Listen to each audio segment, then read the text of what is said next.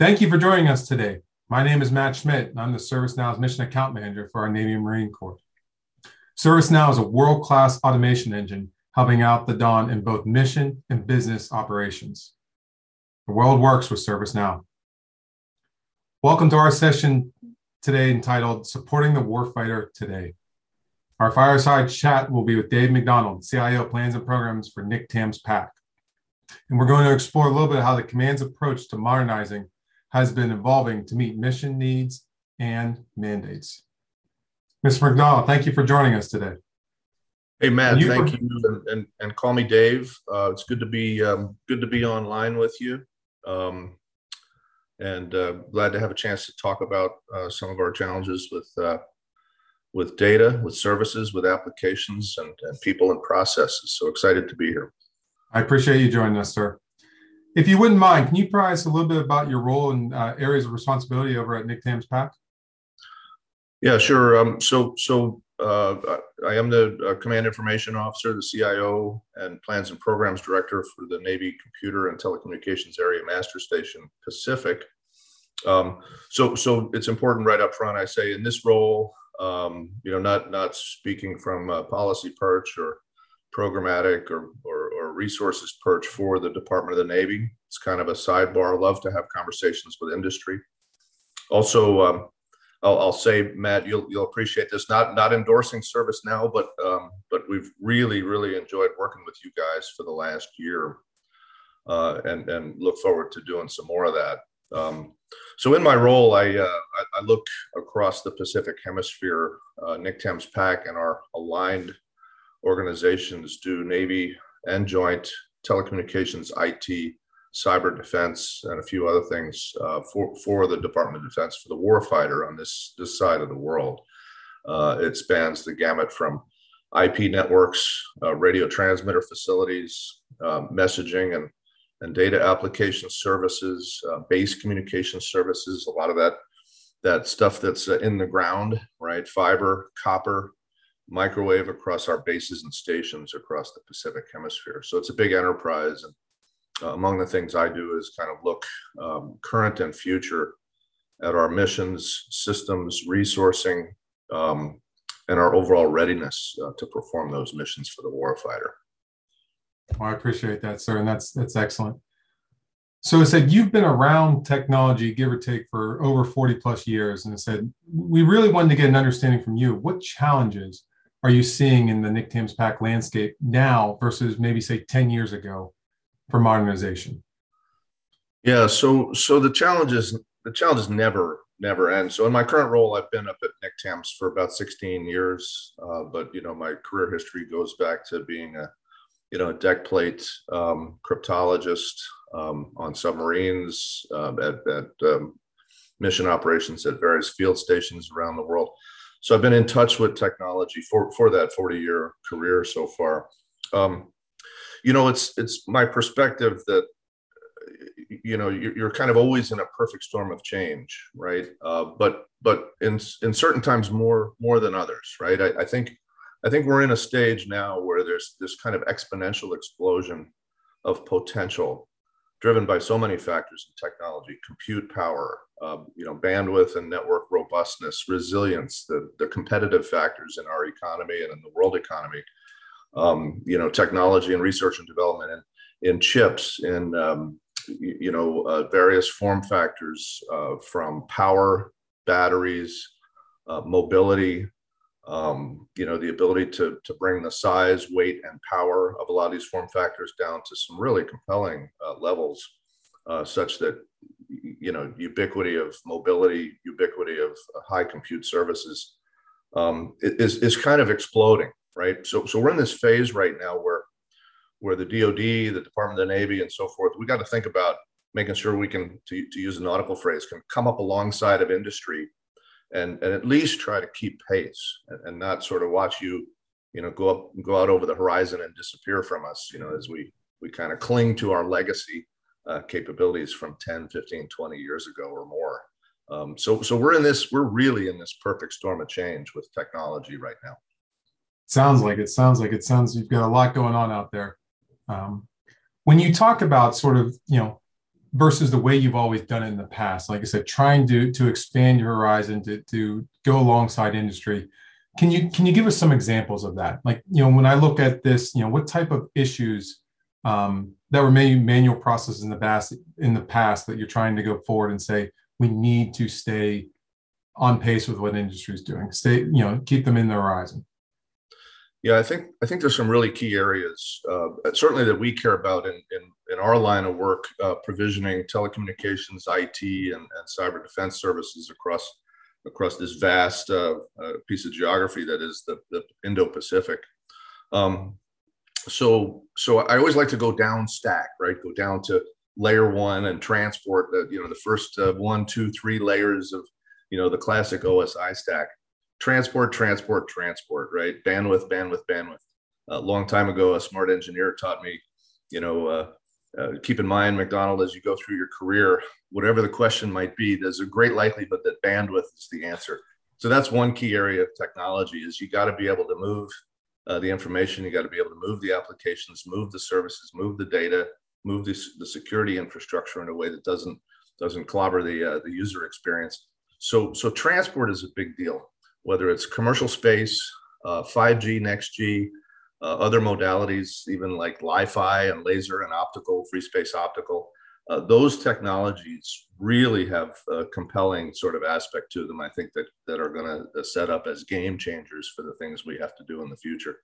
If you get those things right, Matt, if you get transport and bandwidth and communication services right, everything you aspire to do upstack in data applications, big data, security infrastructure, zero trust, all those things get exponentially easier if the infrastructure is there. So I always kind of like to start there, and in some ways remind a lot of our senior decision makers that you better get transport right, because all the other things you aspire to do rely upon that.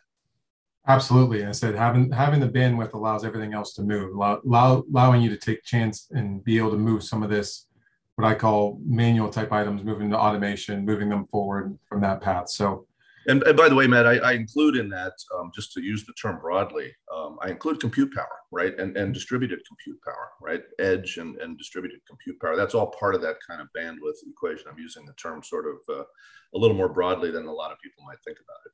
Nope. No, I appreciate that. Thank you, sir.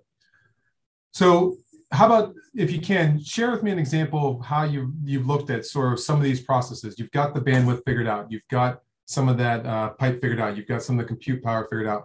What sort of processes are you looking at and say, okay, going out to your team, say, how do we modernize this? How do we do this, both from a people standpoint, from a tool standpoint, and then making sure that it's in place to keep moving forward?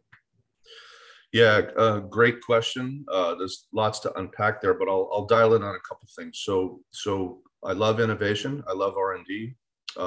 We're very much a part of some very compelling R&D and innovation efforts. But I'm also a bit of I'll call it a curmudgeonly critic of the valley of death, right? Of so many research and development and innovation and experimentation programs, projects, and platforms that all kind of systemically and very predictably, fall their way into the valley of death. So I think, to your question, thinking about this broadly and completely about how do you leverage those game-changing, real transformational technologies? How do you then put the leadership commitment, the resourcing commitment, and the staying power into it to navigate those things out of the valley of death, field them, sustain them, man and train them, adopt them in terms of your processes and your culture, lead them, and sort of get the full return on investment of the most transformational technologies. That's, I've said, somewhat shooting for effect, that anybody with a checkbook and a research lab behind them can do experimentation, right? Can do R&D. It takes real gumption to figure out how to take the most successful experimental projects and then transform them into something at scale, and then to adopt them broadly in an organization's mission or an enterprise's mission, and then deal with the human factors, the sustainment tail, the cybersecurity and information assurance compliance tail, and all the other things you have to be able to do to sort of achieve the real benefit of that investment over years, right? That's the hard part, right? And I am shooting for effect when I say anybody can do R&D.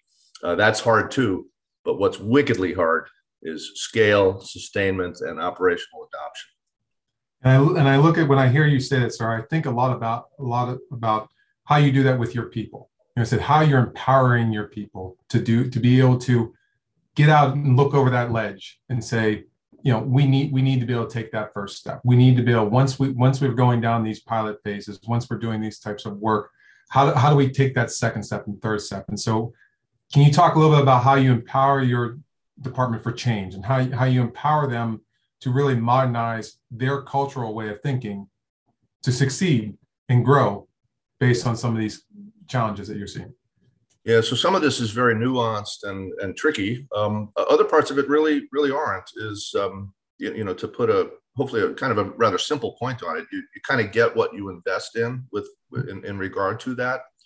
An organization that wants to strike a really good balance between innovation and kind of what I would think of as a user-centered design or spiral development, or the term of the day is DevSecOps or SecOps type of delivery of innovation, but also balance that with a smart, disciplined adoption.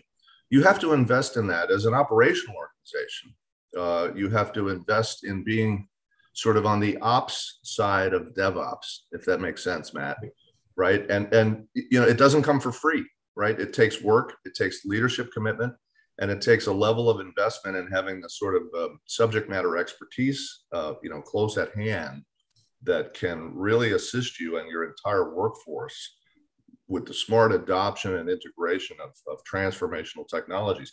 A lot of people who naysay on this, they will say those are disruptive technologies, and some mean it in a good way, and others say, well, the last thing we need right now is disruption, right? So leaders have to make the investment in managing disruption, managing that disruption to transformation, and to achieving return on investment. At NCTAM's PAC and across our enterprise, we have a dedicated knowledge management team that, among their stock and trade, sort of contribution to the organization, they do this. And we're continuously learning our way into how to be a smart adopter of transformational technologies, but you got to balance it with some discipline, right? Absolutely. And I said, what I'm hearing you say a lot there, sir, is that how are you managing that gray? How are you teaching your folks to manage that gray as well? Because I said, you're sending them off into the world and saying, okay, you bring back some ideas, you bring back some thoughts, you bring back some change that we can manage and we can use in our NCTAM's PAC environment. Yeah, and this because ServiceNow and some of your partner industry players that bring certain applications and services within the ServiceNow ecosystem. It is foundationally transformational what you deliver to your team, to your clients, and your customers and partners out there. But you also know that quite often there's a lot of resistance. An organization that's been doing a certain thing a certain way for 10, 12, 15 years. And suddenly, you bring this really powerful new way of doing it, and they all look at the PowerPoint charts and they look at the demonstrations and say, oh, well, there's vastly better ways of doing this, But then the hard part hits, right? Is people actually have to train, they have to dig deep, they have to think about jettisoning, the legacy capability. You're turning their world upside down, right? And so there's a whole leadership element, and cultural element of that. How do you persuade people, kind of make your idea their idea, and guide and lead the adoption of something truly powerful, right? And it's a commitment, right? It doesn't happen overnight. Yeah. Hey, change is hard, and it says hearts and minds. Sure, that's right. I appreciate you sharing a lot of this stuff, sir. I really do. I know we're going to be coming up close on time here. Any closing thoughts, like I said, on sort of the next steps for you over at NCTAM's PAC and sort of how you're looking at evolving to support the warfighter in the future? Yeah, I think you framed it, pretty well right up front as we started the conversation, right? People, processes, and tools, and frankly, kind of in that order, right? And I don't want to say the technology or the tools are just incidental to the thing. All three of those are critically important to make transformation. But people, processes, and tools, if leaders think broadly and completely about those things and strike that right balance between, being up on the balls of your feet and moving forward, with innovation and real enthusiasm, but also, some discipline. And you got to know when to go slow in some places as well. Take your time and bring people along. If you're just bringing a bright, shiny object into your enterprise and the people and processes aren't coming along with it, you're going to waste money, time, and you're going to create cynicism. So that's how I think about this. To get at your last question, there is to steward these change initiatives across people, processes, and tools, and strike that balance between always looking forward to improvement, continuous improvement, but to do it with some discipline and some real thought, right? That's how I think about this for our enterprise. Sir, I really appreciate your time and your partnership. I wish you the best as you continue on your journey out there with Nick Timms PAC. May you have fair winds and following seas, sir. Thank you very much. You're learning fast, Matt. You got the Navy rubric down. Very good. We're training you well, and you're training us well as well. So thank you. Thank you. Thank you, sir.